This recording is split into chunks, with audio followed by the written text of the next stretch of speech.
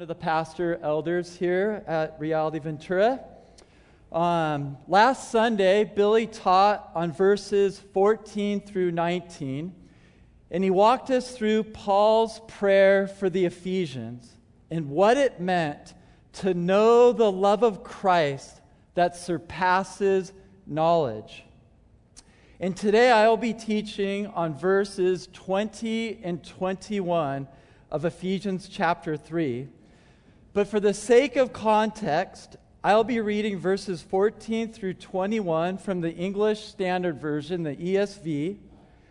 So now let's read Paul's prayer for the Ephesians, starting in verse 14.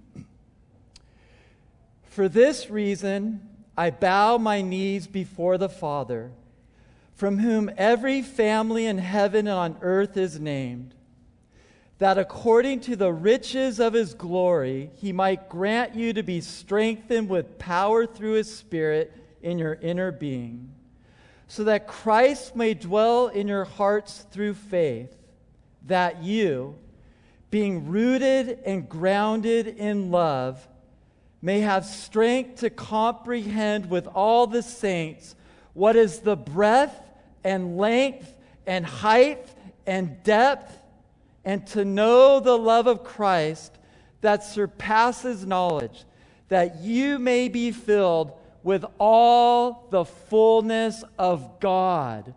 Let's pause before reading verses 20 and 21.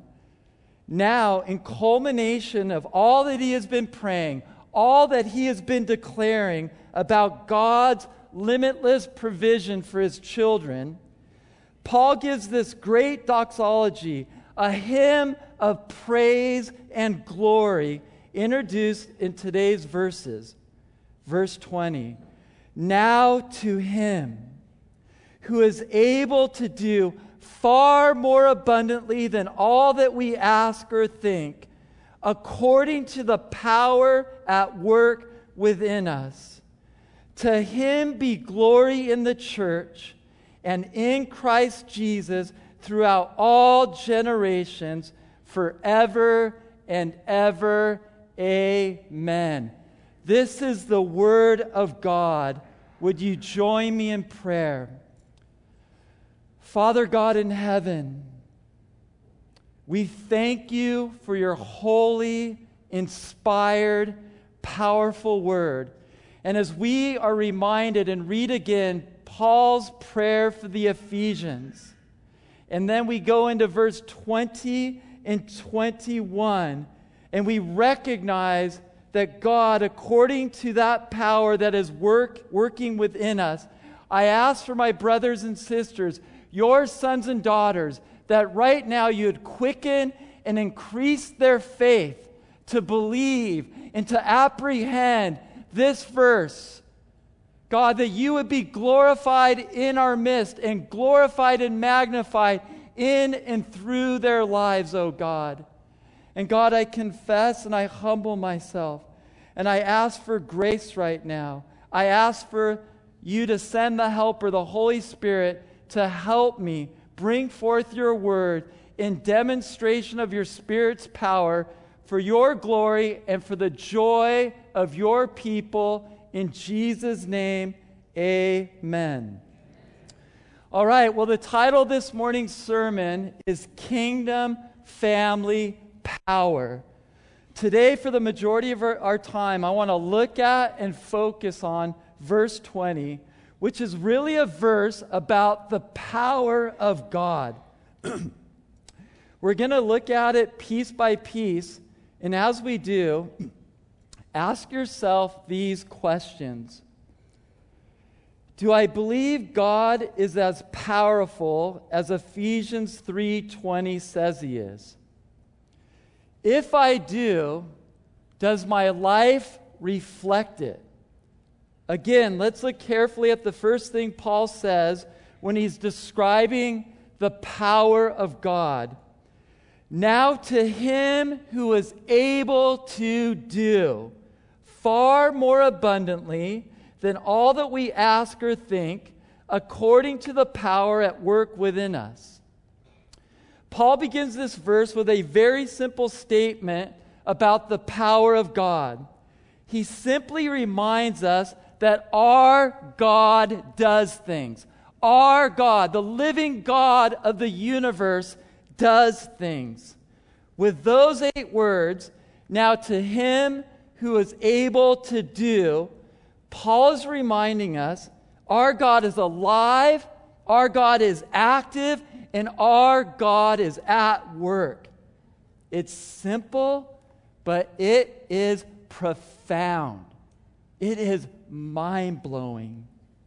If our God is a God that does things, what is it that he is able to do?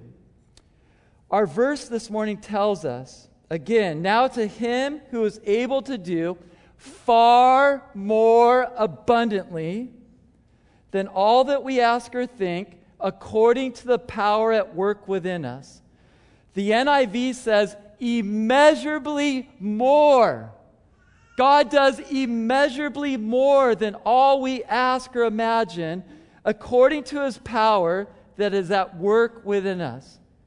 Paul shows us God is able to do far more abundantly, immeasurably more than all we can ask or think or imagine. We should just be like, wow, that verse is mind-blowing. What it's saying is all the infinite God is able to do, far beyond your wildest imagination, he is able to do in you and through you. And the word abundantly, we need to understand this word because the word abundantly in the Greek is a very descriptive word. And yet our English language, it actually limits it. It doesn't just mean more. It actually means in the Greek, it means superabundance in quantity and quality. So a more descriptive picture of what Paul is saying about what God is able to do would be, now to him who is able to do far more superabundantly in quantity and quality than all that we could ask or think of.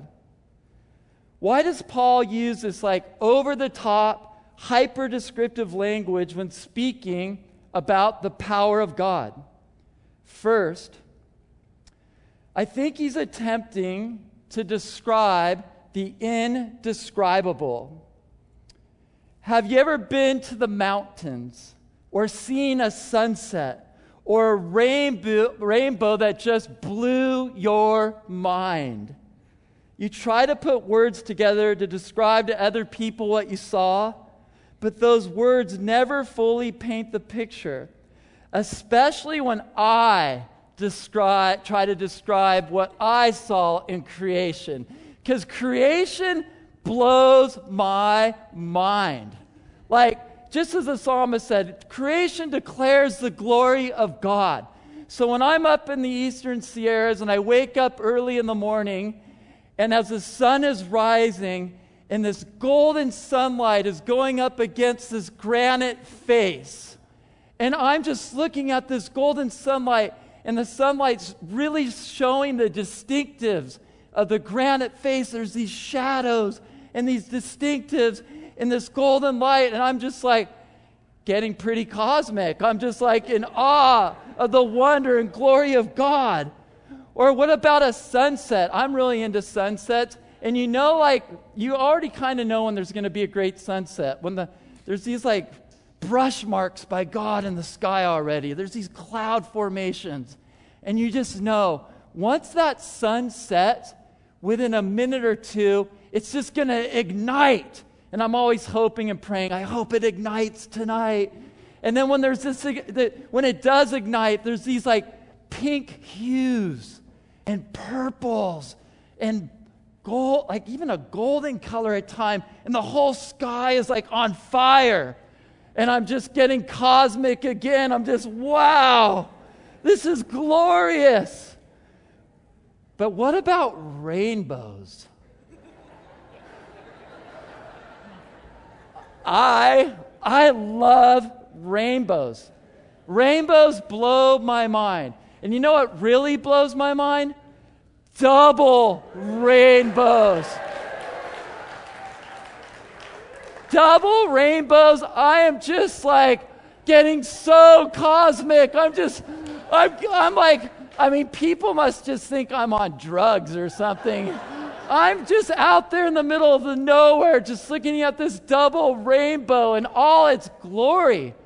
Because again, creation declares the glory of God. So why does Paul use this over-the-top, hyper-descriptive language in speaking about the power of God? First, I think he's attempting, again, to describe the indescribable. Second, I think he's trying to describe his confidence in just how powerful God really is. If I were to come up to you and ask if you could do 50 push-ups, what would you say? If you are confident in your ability to do 50 push-ups, you would say, yeah, I can do 50 push-ups. But if you are really confident, you would say, yes, I can do more than 50 push-ups.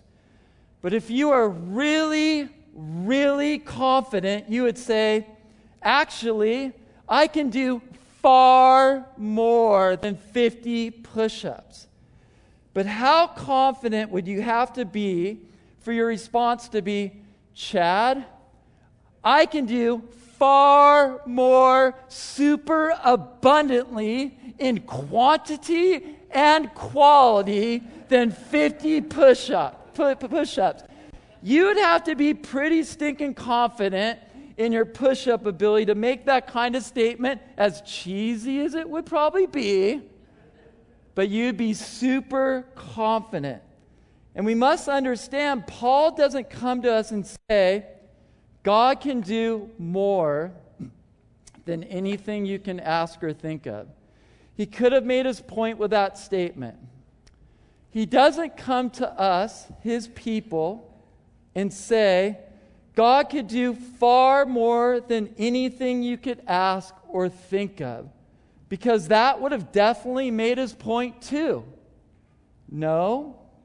Paul is so confident in the power of God, he says, he is able to do far more super abundantly in both quantity and quality than you could ask or think of. Then Paul tells us what God is able to do far more super abundantly in quantity and quality. He says this, back to Ephesians 3:20, to him who is able to do far more than all that we could ask, more than all that we could think, according to the power at work within us. And there are two things that I want to point out. First is with the word ask. With the word ask. It's really important and vital for us to understand what Paul is saying, that we have access to this far more superabundant power of God. But we've got to ask for it. Prayer is what allows us to access and to also experience the power of God in our lives. But there's another word here in this phrase I want us to focus on. It's the word think. Paul's making the claim God is able to do far more abundantly than all that you can ask or think. That's a powerful phrase. And for those of us who are believers, think about yourself and your past. Has there ever been anything you've ever dreamed or imagined God could do through your life? For those of you who are young, if you are young today, please listen. I know God's given me a heart for you younger people. And here's the question for those of you who are young. Have you ever stopped and asked yourself how God wants to use your life for His glory?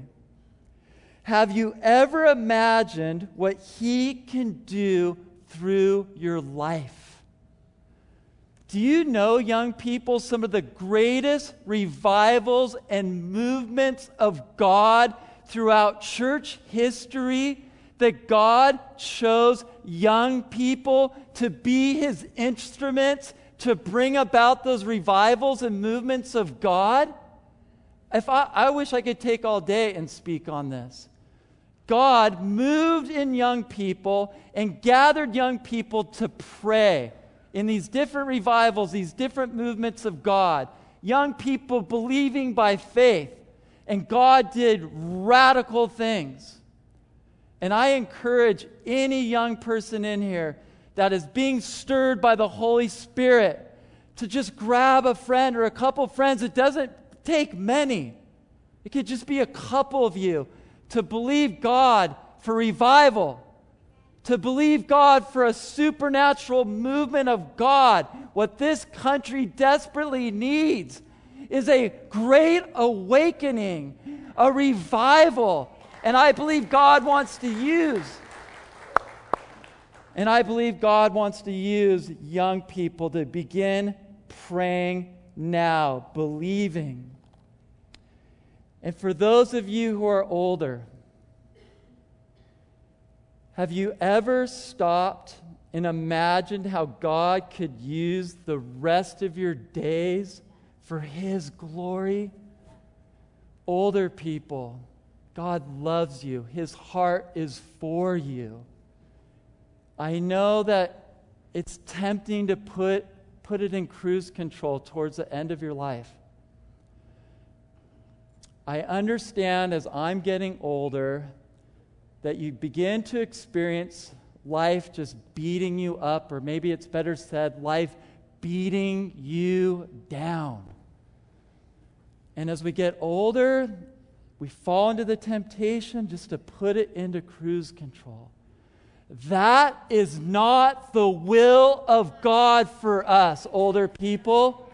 The will of God for us, that's not it. The will of God is that we would have the same spirit Caleb did. That as he declared at 85, I am stronger at 85 than I was at 45 when we first entered the promised land. I am stronger at 85 in the power and might of God to take more land for the kingdom. And that is the heart of God for you older people, to take more land for the kingdom of God. So shift it out of, yes and amen, shift it out of cruise control, stick it into first gear, and just start peeling out of here today and get radical. Yeah. Yeah. I'm giving you permission to do a burnout when you leave church. Yeah. I mean, lay some rubber out of here and smoke those tires and do it for the glory of God. Amen? Amen. All right. I can't wait till that happens. It's going to happen. But again, have you ever imagined what God can do through your life? And yet, if we're honest, the answer would most likely be no. My guess is that most people don't spend a ton of time thinking about or imagining how God could use their lives powerfully for His glory. This is because deep down inside, a lot of us, most likely, struggle to believe the claim of Ephesians 3:20. We don't spend a lot of time imagining how God could use us powerfully because we struggle to believe the truth of this claim. When we read the scripture about the power of God, yeah, maybe we believe it. Like, I believe that. But at the same time, we struggle to believe that that same power actually applies to us. that same promise applies to me. If I asked you, if you believe God has the power to bring revival to your neighborhood, maybe the vast majority may answer yes. But if I asked you, if you believe God has the power to bring revival to your neighborhood through you, how would you answer? I think most of us would be more hesitant to say absolutely. If I asked you, if God has the power to bring revival to your entire school campus, or your apartment complex, or your place of work, I bet everyone in this room would raise their hand and maybe say, absolutely. But if I asked you, but do you believe He'll do it through you? Most of us would probably be hesitant or more hesitant to say absolutely. And because we struggle and believe God to do great things through us, we don't ask Him to do them. Have you ever asked God to use you to end sex trafficking in Ventura County? Have you ever asked God to use you to bring the name of Jesus to an unreached people group who have never heard His name that live on the other side of the world? Have you ever asked God to use you to raise up your children so that they would change the world? Have you ever asked God to use you to heal someone of a terminal illness in Jesus' name for the glory of God?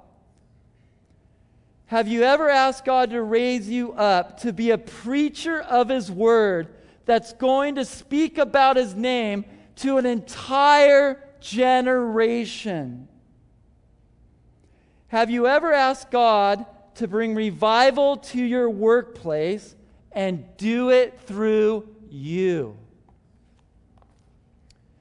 I think too many of you have never seen God do powerful things through you because you've never asked Him to. And I do not mean that in a condemning way. I'm trying to lift up our faith. I'm trying to encourage us that maybe the reason is because you have never asked Him to. God can do and will do powerful things through you. You just need to ask Him to do them, as Jeremiah 33:3 says. Jeremiah 33:3, for me personally, is the greatest promise in the Bible when it comes to prayer and asking God to do great things. Like, there's no better verse in the Bible, there's no greater promise in the Bible that increases my faith and gets me excited to pray and intercede and ask God to do mighty things. Jeremiah 33 says, call to me, and I will answer you, and I will show you great and mighty things which you do not know. That promise there, He's inviting us. He's inviting you, His sons and daughters. He's just saying, call to me, and I will answer you, and I will show you great and mighty things. But I wonder how often God hears our prayers and the stuff we ask of Him, and He thinks they're just weak, inadequate prayers. We pray most of the time asking Him if He would bless us, or keep us safe, or to have a good day. I wonder how often God hears those prayers and thinks they're fine. There's no condemnation in those prayers. I honestly think the heart of God would be like, they're fine, but too small. But too small. It would be like if Bill Gates were sitting outside the door here and he said after the service, every single person could come up to him, one of the richest people in the whole world, and ask him for anything you wanted. Anything you wanted. He may not grant your request, but he wants you to ask him for anything because he has the power and he has the resources to make it happen. If that were the case, first of all, I'm sure like most of you right now would like get up and leave and get in line. Bill Gates is not here today, so stay in your seats. But secondly, I really have a hard time believing you would go up to Bill Gates and go, Bill, I don't want anything. Honestly, I just want you to bless me. Would you bless me? Or, all I want is for you to help me, Bill. Have a good day. Or, I brought my lunch. Will you just bless my lunch today? I think Mr. Gates probably would look at you and say, sure, I can bless you and I can bless your lunch and I can even help you have a good day, but I can do more than that.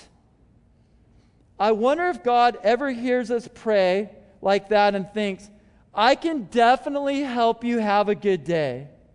But did you know that I am God who can do far more abundantly than anything you could ask or think of? We're talking about the living God of the universe, who created the heavens and the earth, who created the universe and every molecule and every stinking planet and every star. And I don't want to get too cosmic right now, but God, we're talking about God here. God can do far more abundantly than anything you could ask or think of. Too many of us in this room have missed the unbelievable joy and privilege of being used powerfully by God in our lives simply because we've never asked Him to. The reason we don't ask Him is because we don't believe He can or will. Again, let Jeremiah 33:3 increase your faith to believe this morning. He can do and He will do great and mighty things through you if you ask Him. Call to me and I will answer you. And I will show you great and mighty things which you do not know. I want to take some time and I want to read some verses to you where the Bible describes who you are in Jesus and what the Bible says you would look like once you trusted in Christ. I just want the Word of God to stir your faith, to increase your faith. This is who you are and what you're going to do and look like when you come to Christ. You are the light of the world. A city set on a hill cannot be hidden. On the last day of the feast, the great day, Jesus stood up and cried out, "If anyone thirst, let him come to me and drink. Whoever believes in me, as the Scripture said, out of his heart will flow rivers of living water." In Him we have obtained an inheritance, having been predestined according to the purpose of Him who works all things according to the counsel of His will, so that we, who were the first to hope in Christ, might be to the praise of His glory. We were buried, therefore, with him by baptism into death, in order that just as Christ was raised from the dead by the glory of the Father, we too might walk in newness of life. He said to them, "But who do you say that I am?" Simon Peter replied, "You are the Christ, the Son of the living God." And Jesus answered him, "Blessed are you, Simon Bar-Jonah, for flesh and blood has not revealed this to you, but my Father who is in heaven. And I tell you, you are Peter, and on this rock I will build my church, and the gates of hell should not prevail against it." The Bible says you would be a light shining, new life living, darkness overpowering, praise producing, river of life flowing, and hell's gate trampling, victorious, unstoppable force in this world. Come on. God. We should just be like, hallelujah. That is what you will be in Christ Jesus. Does that describe you? If it doesn't, something's wrong. Either you're not a believer, or you desperately need, in the best sense ever, discipleship and encouragement. It may just be discipleship and encouragement. And if you are a believer and you're getting discipled and this still isn't you, then it's quite possible your lack of belief is hindering the power of God through your life. If you are a Christian here this morning and you never ask God to use you in power because you struggle to believe He will or can, I want to read to you a quick story from the book of Mark. It's a quick story, but it's a powerful story. It's a moving story that I know many of are familiar with. Mark 9:17 through 24, for your encouragement. And someone from the crowd answered him, "Teacher, I brought my son to you, for he has a spirit that makes him mute. And whenever it seizes him, it throws him down, and he foams, and he grinds his teeth, and he becomes rigid. So I asked your disciples to cast it out, and they were not able." And he answered them, "O faithless generation, how long am I to be with you?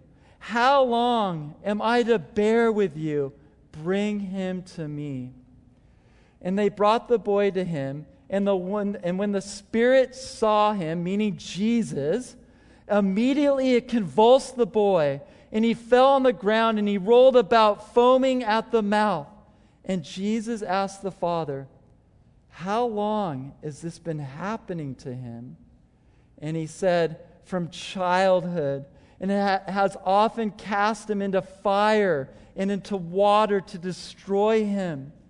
But if you can do anything, Jesus, have compassion on us. Have compassion and help us." And Jesus said to him, "If you can, all things are possible for one who believes." I love the Father's response. It's so appropriate for where many of us are right now in believing the power of God. Verse 24 says, immediately the father of the child cried out and said, "I believe, help my unbelief." What a honest, what a humble, what a true prayer. That is a prayer we could pray today if that's us. I believe, but help my unbelief. And immediately the boy was healed and delivered. I wonder how many of us need this to be our prayer today.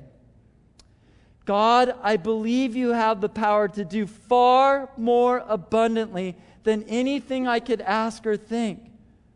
But I'm struggling to believe it's true for me. So would you help my unbelief? God, I'd love to see 5 of my unbelieving friends come to Christ this year. I believe you can do it. But would you help my unbelief that you can do it through me? God, I want to believe you can do a miracle and heal my broken family. God, I believe you can do it. But help my unbelief that you can do it through me. Church, my brothers and sisters, do not be shocked when our God, who is able to do far more super abundantly in quantity and quality than all we could ask or think of, begins to answer those kinds of prayers in your life. Don't be shocked. Yes! Okay, come on. Oh.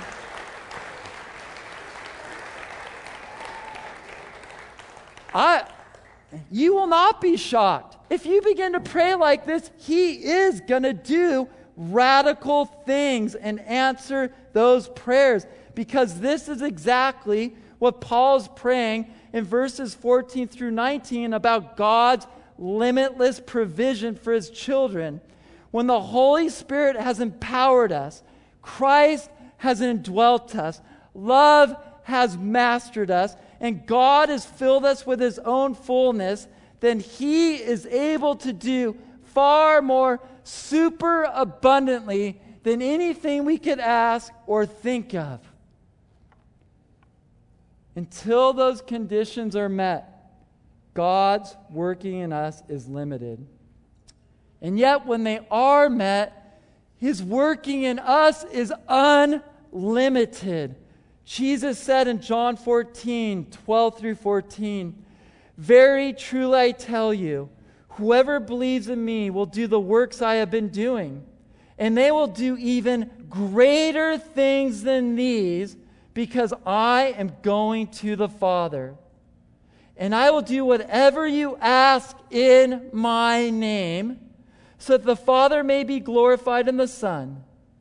You may ask me for anything in my name, and I will do it." That's another cosmic, crazy, incredible promise, church. May that increase our faith, because there is no situation, no circumstance, no faith-filled endeavor, and no glorifying opportunity in which the Lord cannot use us and use you, provided we are surrendered unto Him and the work of His Spirit. Amen. As Paul declared that the effectiveness of his own ministry was that my message and my preaching were not with wise and persuasive words, but with a demonstration of the Spirit's power. Because the kingdom of God does not consist in talk, but in power. In power.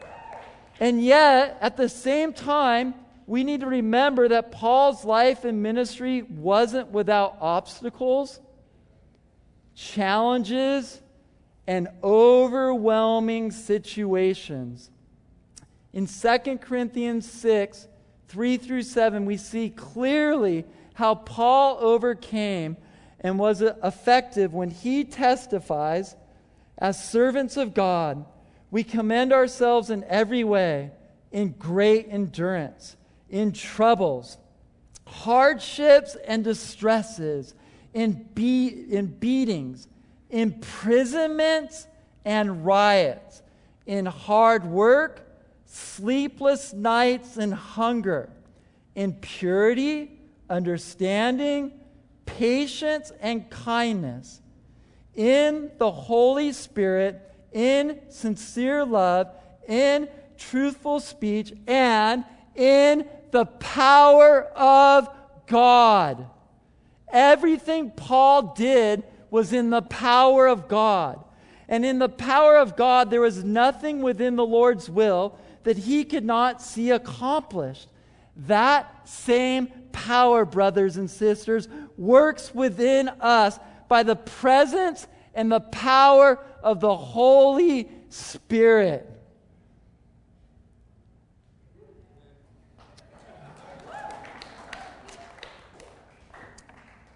That same power, brothers and sisters, sons and daughters of the living God, works within us, works within you by the presence and the power of the Holy Spirit. Come. I mean, maybe we just need to stand and give a little hallelujah.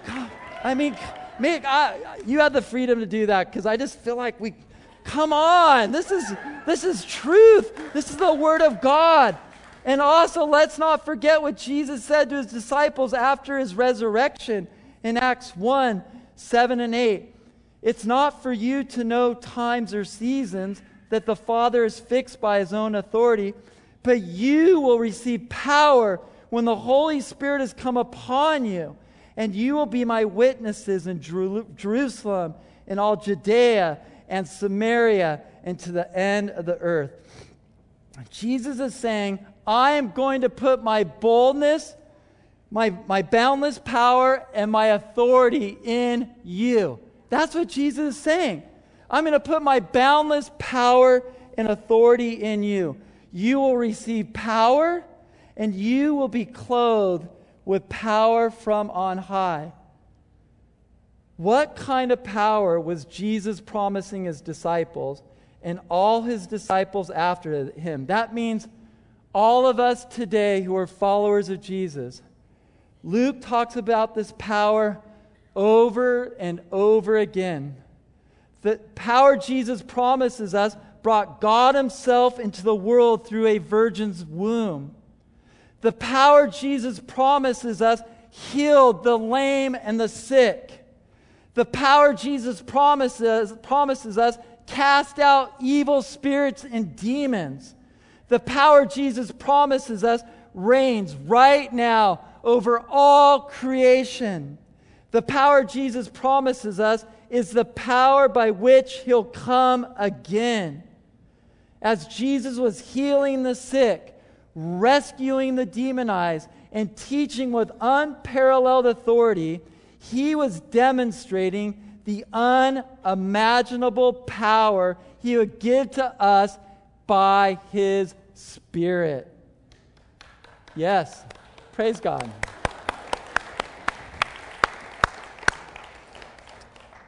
We should ask ourselves, do I live with a sense that this kind of power lives inside of me?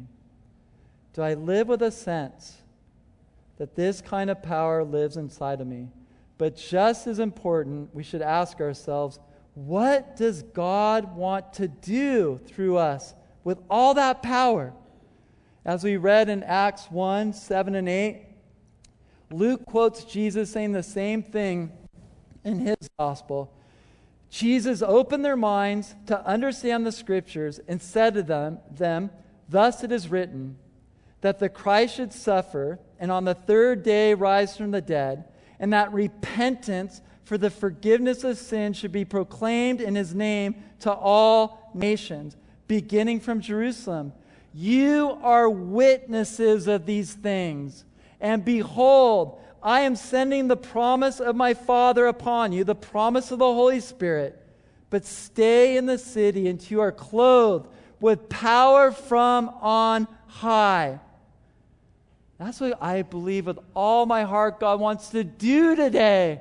He wants to clothe us with power from on high. And yet, Jesus does not clothe us with power to climb the corporate ladder, build a stronger family, upgrade our standard of living, or fulfill all our dreams. We're not even clothed with power mainly to heal the sick, free the enslaved, and feed the poor.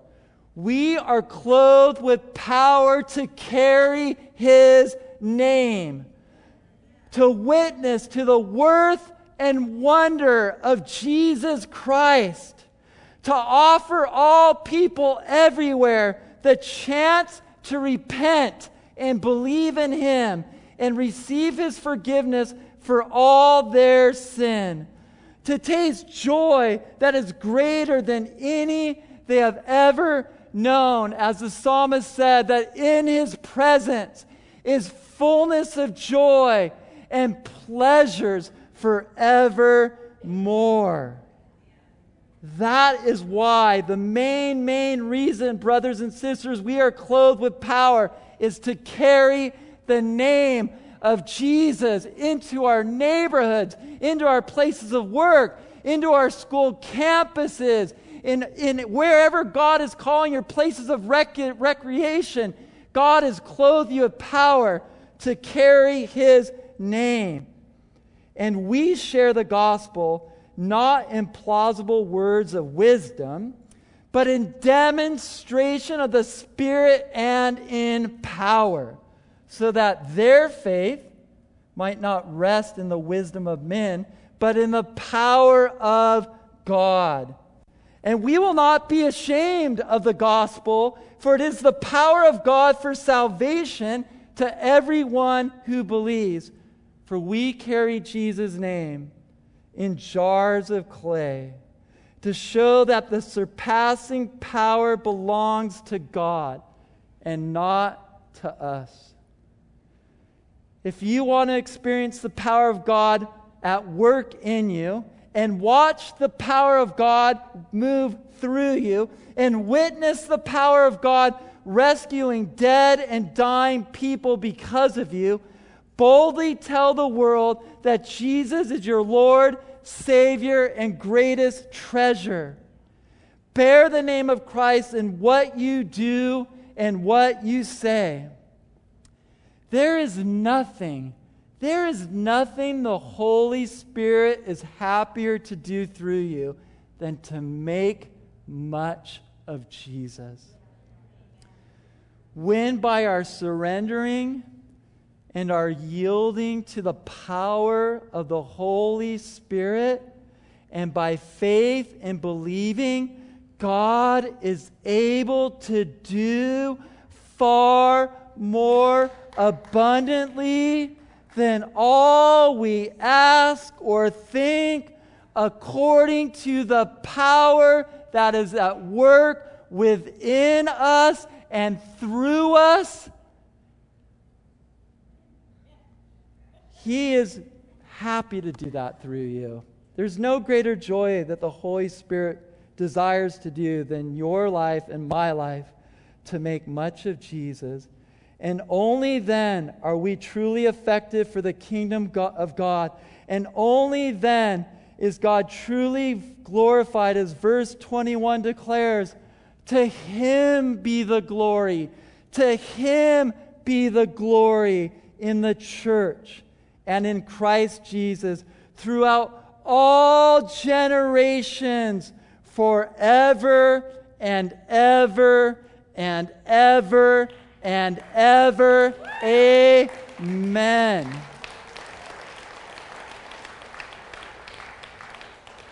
So in closing, I leave you with the questions I asked you at the beginning of the sermon. Do you believe God is as powerful as Ephesians 3:20 says He is? And if you do, are you willing to let your life reflect it? Father God in heaven, the creator of the heavens and the earth, the one who fearfully and wonderfully created every single person in this place in their mother's womb in the image of God.